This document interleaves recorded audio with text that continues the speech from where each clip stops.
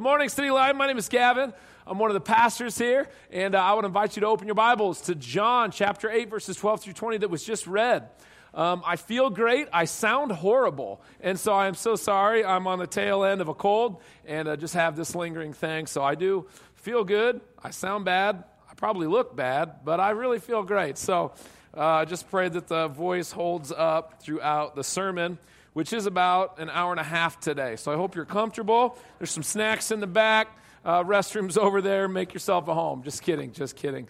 As you turn in your Bibles to John chapter 8, let me just say, I've made a number of poor decisions in my life. I know none of you have done that, but I've sort of made a habit of just doing dumb stuff. And if you come to City Light long enough, you'll hear many of these dumb, poor decisions because they usually end up as sermon illustrations to the glory of God and to my embarrassment. Now, one of these poor decisions, maybe one of the worst, was on May 22nd, 2004. Hanging out with some buddies. And the TV came on, and a little news alert came on that said, there is a tornado on the ground just south of Lincoln, and it's giant. I don't think it's exactly what it said, but that was the summary. You get the idea. So here we are, 5 single guys thinking the only appropriate thing to do right now is to get into an automobile and drive towards the tornado. I'm getting some amens, some head nods. It makes sense. I watched the Discovery Channel. I saw a guy do it. I'm basically qualified to go chase the tornado. And so we head out of Omaha on Highway 50, headed south, and we got the AM radio dialed in. It's telling us, here it is, and it's headed this way, and just through Hallam, and it's going up towards Hickman. And so we're navigating. We get down to Syracuse. We turn right. We're headed west. And it hadn't been raining that hard until we hit this highway. And as we go into this storm, all of a sudden the rain goes from like light rain to heavy rain to torrential rain to we cannot see out the windshield rain. You ever been in rain just so intense you can't see it? Your windshield wipers don't go fast enough. The lights only make it worse because it's reflecting off the rain. And so we go from highway speed down to 20 miles an hour down to 5 miles an hour. We're crawling along realizing I don't know where the road is, right? I'm in the back seat. My buddy's driving. We don't know where the ditch is. We don't know where the road is. So we come to a complete stop. Highway 43, headed west. And my friend who's driving, not knowing what to do, figures, well, we can't go forward. Let's go backwards. So he puts it in reverse. In the middle of the highway. We're now going backwards. I don't know where we're going. I guess where we came from, the last place we felt safe. I don't know. Well, we can't see out of the windows because they're so fogged up because there's 5 guys in the cold rain. So we pull our shirts off and we're wiping the steam off the glass. And we're realizing we can't see behind us. We can't see in front of us. So we just stop. There's nothing we can do. We're in the middle of this highway at night, pitch black, and the rain is coming heavy, and the rain starts going horizontally. And all of a sudden we hear the infamous and horrible sound of a train. There's no train tracks. We all know what we're hearing. And so we scream like small children. Once again, the only appropriate thing to do in this moment. Now, my friend, it was his college car, and his side view mirror had got ripped off. And so he had it kind of jerry-rigged with like some baling wire and duct tape, back on and a stick of gum, But we're sitting there panicking, screaming, and we watch his side view mirror just go, shoo, never hits the ground. That's when I peed in my pants a little bit. It was right about there. And it was this moment as we're in the middle of a highway, hearing a tornado, feeling the car sway and pulsate like this, that we realize the foolishness of what we've just done. We've just chased a tornado in the dark. Now, you don't feel a tornado. You have to see the tornado to chase the tornado. We've chased it at night, no sunlight. Furthermore, we're going from the east to the west. The tornado is coming from the west to the east. This is not how you chase a tornado. I forgot that part on the documentary that I watched on the Discovery Channel. And so here we are realizing this is a horrible decision. There's no light, only darkness. There's an imminent threat, and there's nothing we can do. So we just tuck into fetal position on the floor of the car and start crying. And as we wait for our imminent and sudden death in the mouth of a twister, suddenly the train sound goes away, the rain lightens up, the clouds sort of lift, and we can see again. And so we all pretend like we played it cool the whole time. And, yeah, I'm okay, bro. You okay? Oh, yeah, I'm all good. I wasn't even scared, And then we drive through Palmyra, and we go down to Hallam. This is the infamous Hallam tornado of 2004. It killed one person, injured 38, caused $160 million worth of damage. And as we went through the town, saw the devastation, destruction, it was horrifying to think what we just about drove into. The next day on the news, we saw sort of the travel path of this tornado. It was 2.5 miles wide. It stayed on the ground for 52 miles, just wreaking havoc. It pulled up literally right before it hit Palmyra, the town that we were stopped in, completely helpless, unable to see. Now, this experience taught me a couple of insights. Number one, yes, I do make poor decisions. Number two, light is extraordinarily helpful. Light is extraordinarily helpful. When you're heading into imminent danger, it's really helpful to be able to see where you're going and be able to navigate the danger, not in the darkness, but in the light. Now, I say that to say this. Listen, the Bible, from Genesis to Revelation, gives us the metaphor of light. Light is always symbolic of the presence and power and life and leadership that comes from God. In the beginning, God said, "Let there be light," and the creative order started, and you see God's activity beginning with light. And when God appears to his people, it's illustrated with a picture of light. The New Testament says that Jesus has delivered us out of the dominion of darkness and into the kingdom of his Son that he loves, out of the darkness and into light. And this morning, as we continue on our John study, we're going to see Jesus make an extraordinary claim. He's going to tell us not, I will show you the way to the light. I will lead you into the light. He says what? I am the light of the world. The implication of this is that the presence and power and life and leadership of our God cannot be experienced in a certain place by applying a certain principle, but can only be found in the person of Jesus, right? He doesn't say, I am a light. He says, I am the light of the world. And here's where I think our passage is going to press into us this morning, church, as we sit under this teaching, as we invite Jesus to shape us and change us.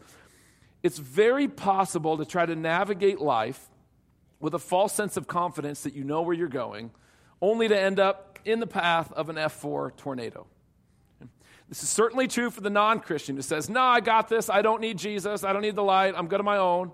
But I think it's also true of the Christian who trusts Jesus for salvation and then perpetually and continually chooses not to follow the leadership of Jesus, but chart their own course. It's walking in darkness, and it never ends well. And so this morning, we're going to look at this passage that is somewhat familiar, where Jesus says, I am the light of the world. And I want us to look at three things. Number one, we're going to look at this claim, okay?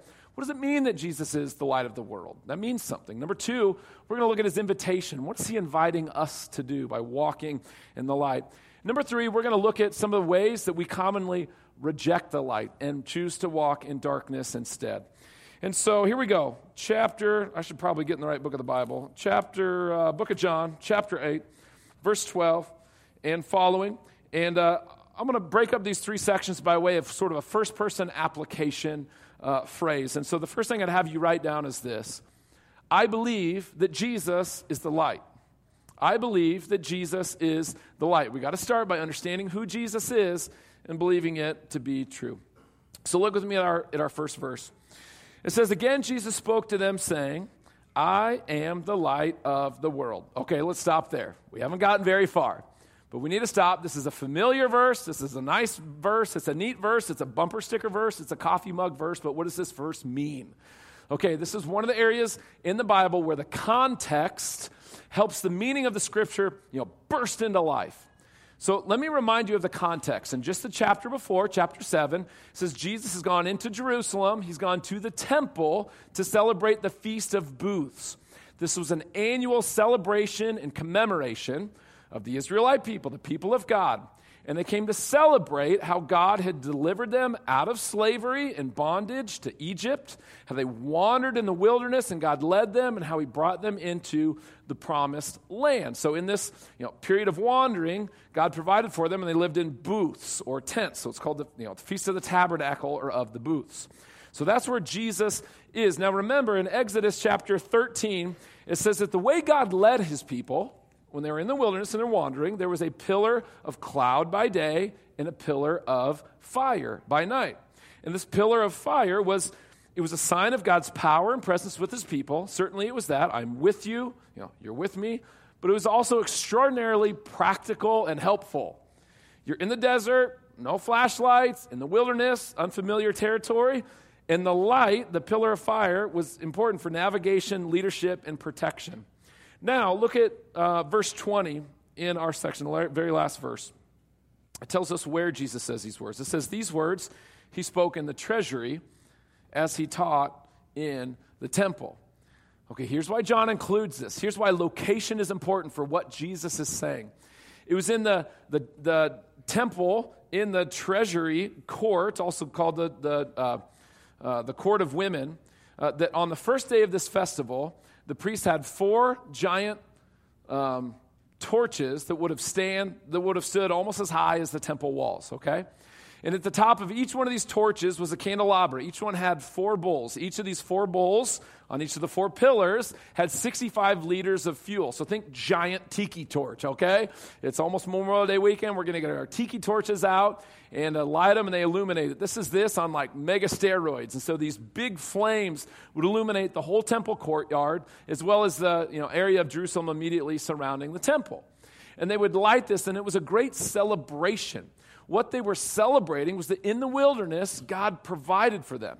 He led them. He was a light in the darkness. He protected them from their enemies. He was the light that they needed in their wandering. Now, if this is the backdrop, picture Jesus.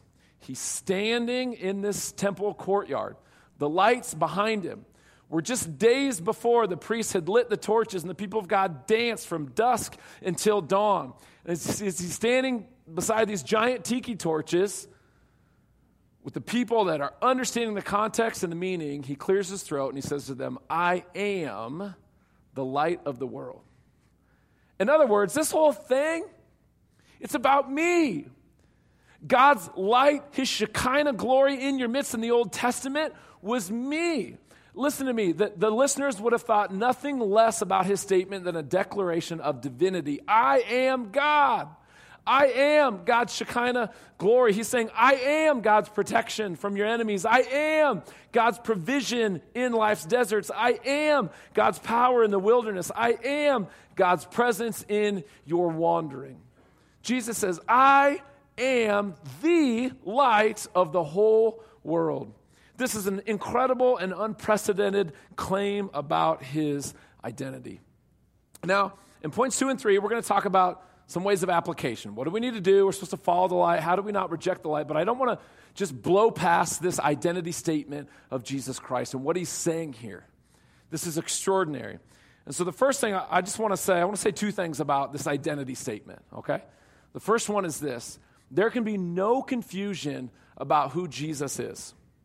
He is not just some rebel, crashing some religious party, trying to, gain a following of his own. He's not, as many would say, a moral teacher who came to teach some principles of righteous living. He's not just a good example of how to live your life in a selfless way, as many would say. He is all of that, but he is so, so much more.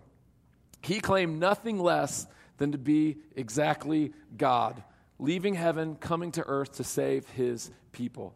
This is important because on every university campus, almost every university campus, in your freshman level world religions class, you will have experts, people with degrees, historians, sociologists, anthropologists that will conjecture about who Jesus is. Who is this historic man, Jesus Christ?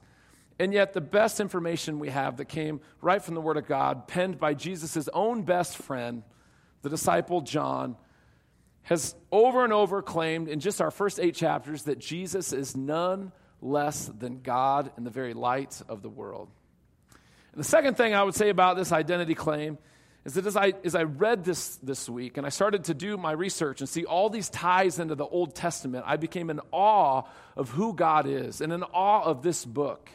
This is not just 66 books that are kind of compiled together that have some good moral teaching, some poetry, some history, some letters written. No. This is one amazing, unified, cohesive story and telling of the good gospel news of our God who has created us in his image, who have fallen into sin and folly as we have rejected him and thought that we could navigate our own lives in the darkness alone. And yet it's led to death, and how Jesus has come back into the dark world that he created to be our light and to be our life. It is one story, and Jesus says, this whole thing is about me. In the wilderness, I am the God who led you. City Light, Jesus is the one who in Genesis 1 said, let there be light, and it was. Jesus is the one who led the Israelites by the pillar of light in the wilderness. Jesus is the one who came in to this dark world to save and redeem sinners. And Jesus is the one, the book of Revelation says, who on that last day, when we are brought into glory in the presence of God, will be so illuminescent that we will have no need for a sun, because his presence will be the light of the land, the new heavens and the new earth. This is Jesus. It's an amazing theme. And so I want you to ask yourself the question, do I really believe this about who Jesus is? Because as we get into some application, if you're not convinced of that, then everything else that I say to you this morning has no relevance.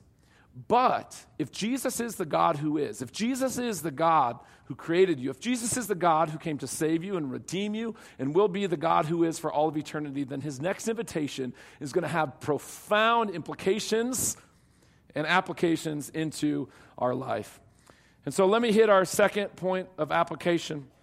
Here's our second point of application. Write down, I'm going to walk in that light. Let's take a look now at Jesus' invitation for us, okay? So he doesn't just give us an identity statement. He's going to invite us into something here. Verse 12 says, and again, Jesus spoke to them saying, I am the light of the world. Whoever follows me will not walk in darkness, but have the light of life. Okay, what is Jesus inviting us into here? When he says, whoever follows me will not walk in darkness, but have the light of light, what does that mean? I think it means at least two things, okay? Number one, let's read it in context. As he's reading this to first century people who were in the temple, what do they think of when he says, whoever follows me? Well, this is rabbinic language. This is discipleship language. It means, to follow him would be to make him your rabbi, to be his follower. It means that he becomes the source of truth and instruction and leadership in your life. So it would have been a radical change to follow Jesus. Whatever way I was headed, whatever thing I was convinced of, I'm going to turn from that. I'm going to turn to Jesus, and he's going to be my teacher. He's going to be the Lord of my life. I'm going to follow and trust and see him as my view of, or my source of truth. And for us today, that same invitation and all of its implications are still true, okay? To follow Jesus, it's a radical thing. It means to turn away. The biblical term is repentance, which sometimes has a weird religious, but it's a beautiful word. It means to turn from whatever I had going on and to trust in Jesus, to turn from my religion and my morality and things that I think God ought to applaud me for, and to say, no, I have no merit on my own. Jesus alone. It means to turn from my rebellion, to say, I don't need your light, I'm going to do my own thing, and to say, no, I need you, I want to follow you, walk with you. There's a turning away from whatever we have going on, and to make Jesus our rabbi, our teacher, our Savior, our Lord, and this happens at a moment in time. And let me say, if you have not actively placed your faith in Jesus, you're not in the light, but you're in darkness. The Bible says that the wages of sin is death, and death is always illustrated by the idea of darkness. We are in darkness until we place our faith in Jesus. But the good news is when we trust him, the darkness is taken away, death is dealt with on the cross, and he gives us the light of life. A light and a life that lasts for eternity that we don't deserve, but to be in his presence and glory for all of eternity. So if you haven't trusted Jesus, would you turn and follow Jesus? Would you pray with me at the end? Would you pray with someone at the end? Turn and follow Jesus. That's your application. So it means at least that. But the second point of application that I think Jesus is inviting us to is an ongoing following. Pay attention to the progressive tense of the verb follow. What does he say? Whoever follows, right? That's an active. It means to follow and to keep on following. You with me? Doesn't mean I followed Jesus into the Sinner's Prayer at a Baptist Bible camp in 1987. That's important. You got an initial turning. But the invitation is to follow Jesus in an active and ongoing way. Remember the imagery that Jesus is using here. The pillars behind him are the reminder of God's leading them in the wilderness. Now, how did this work out in the wilderness? There's a pillar of fire. What did they have to do? Every time they were with the pillar of fire, they were in protection, God's love and God's care in that place. But what did they have to do? They had to follow that fire when it moved. You with me? So the flame moves, they got to move. The flame turns, they got to turn. They got to follow it. The flame stops, they need to stop and wait until God's light moves on. They were safe in his presence, but they had to follow the light. Now let me ask you, Christian, is it possible that you have trusted Jesus for salvation? But can I ask you, are you still daily, prayerfully, humbly, diligently following Jesus? Or is it possible that you've slipped into sort of a, quasi-Christian evangelical autopilot?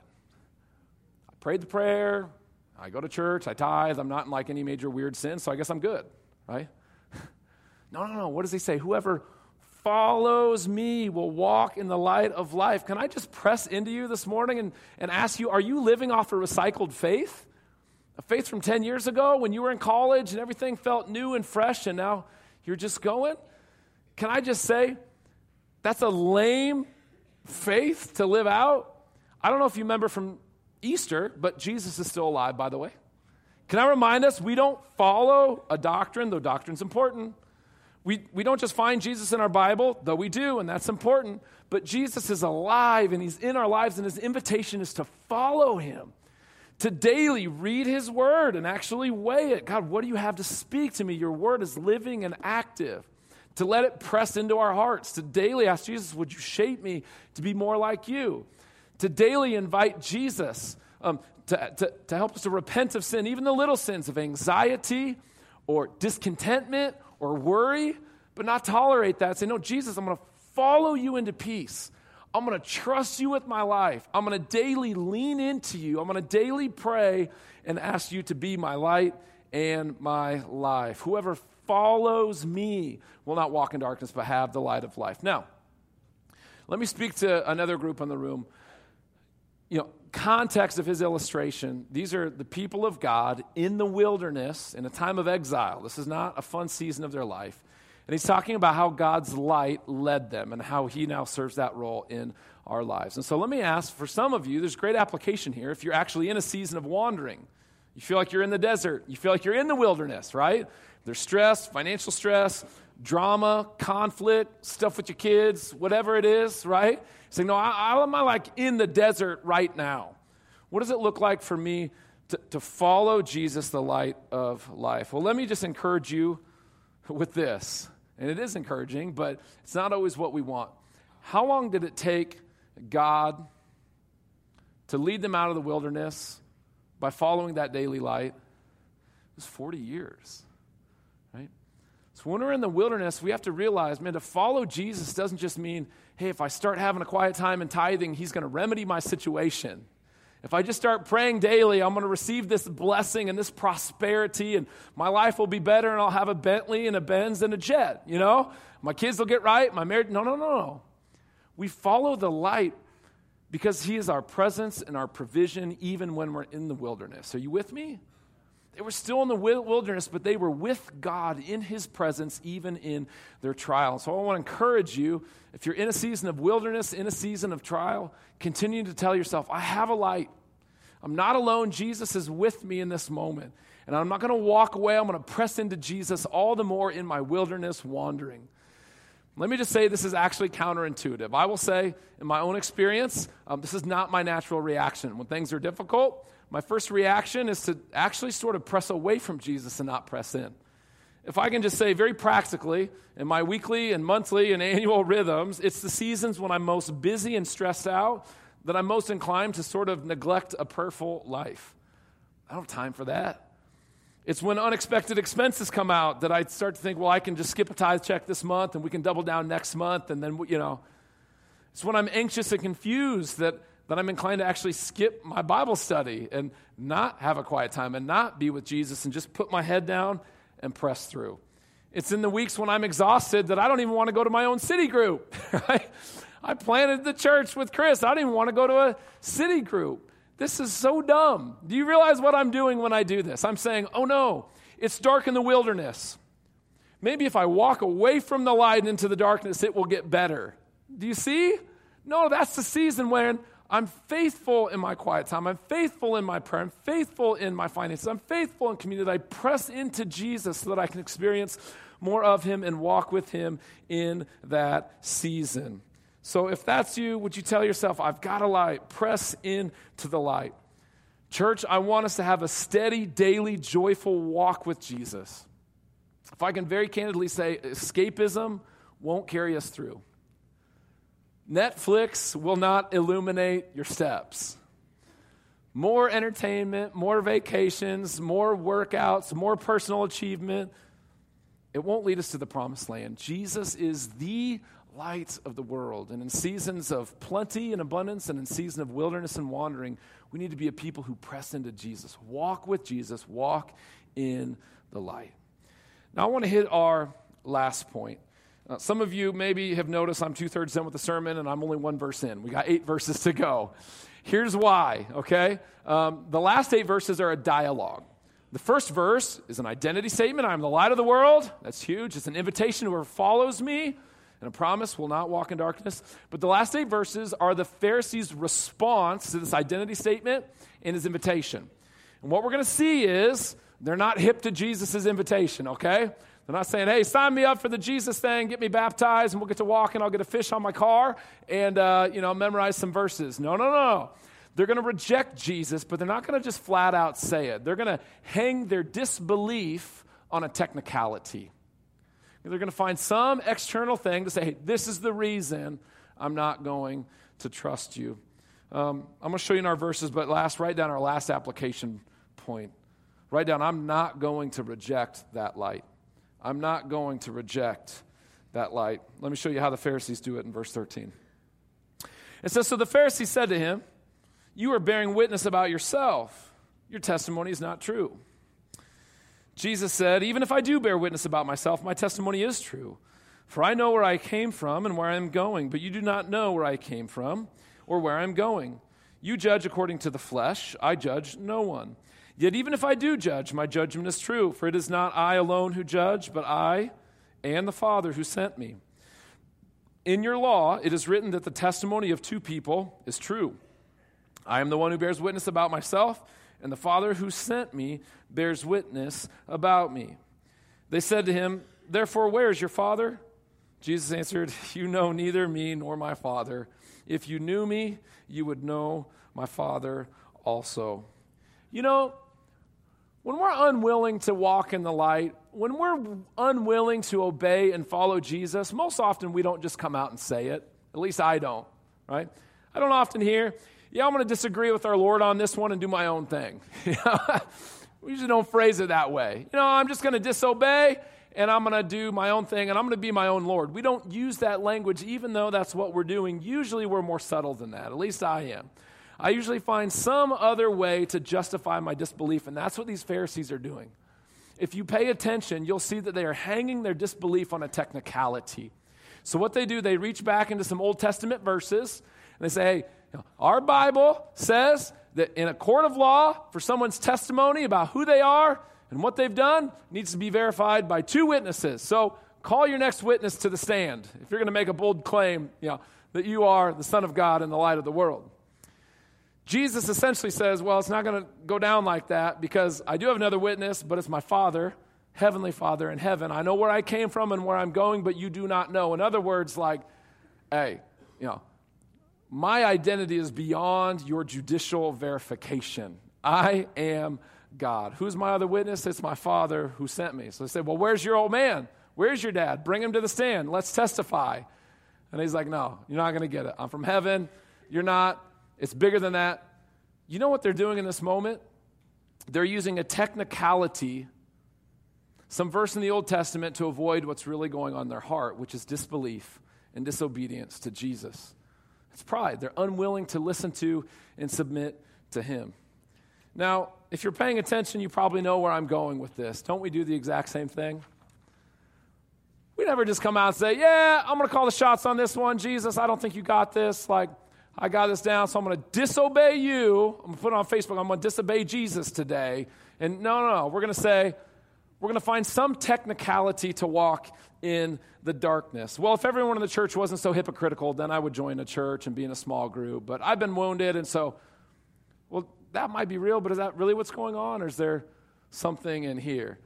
Well, I've got kids and I'm really busy, and God understands, some people with some more free time will care about the marginalized and needy in our city.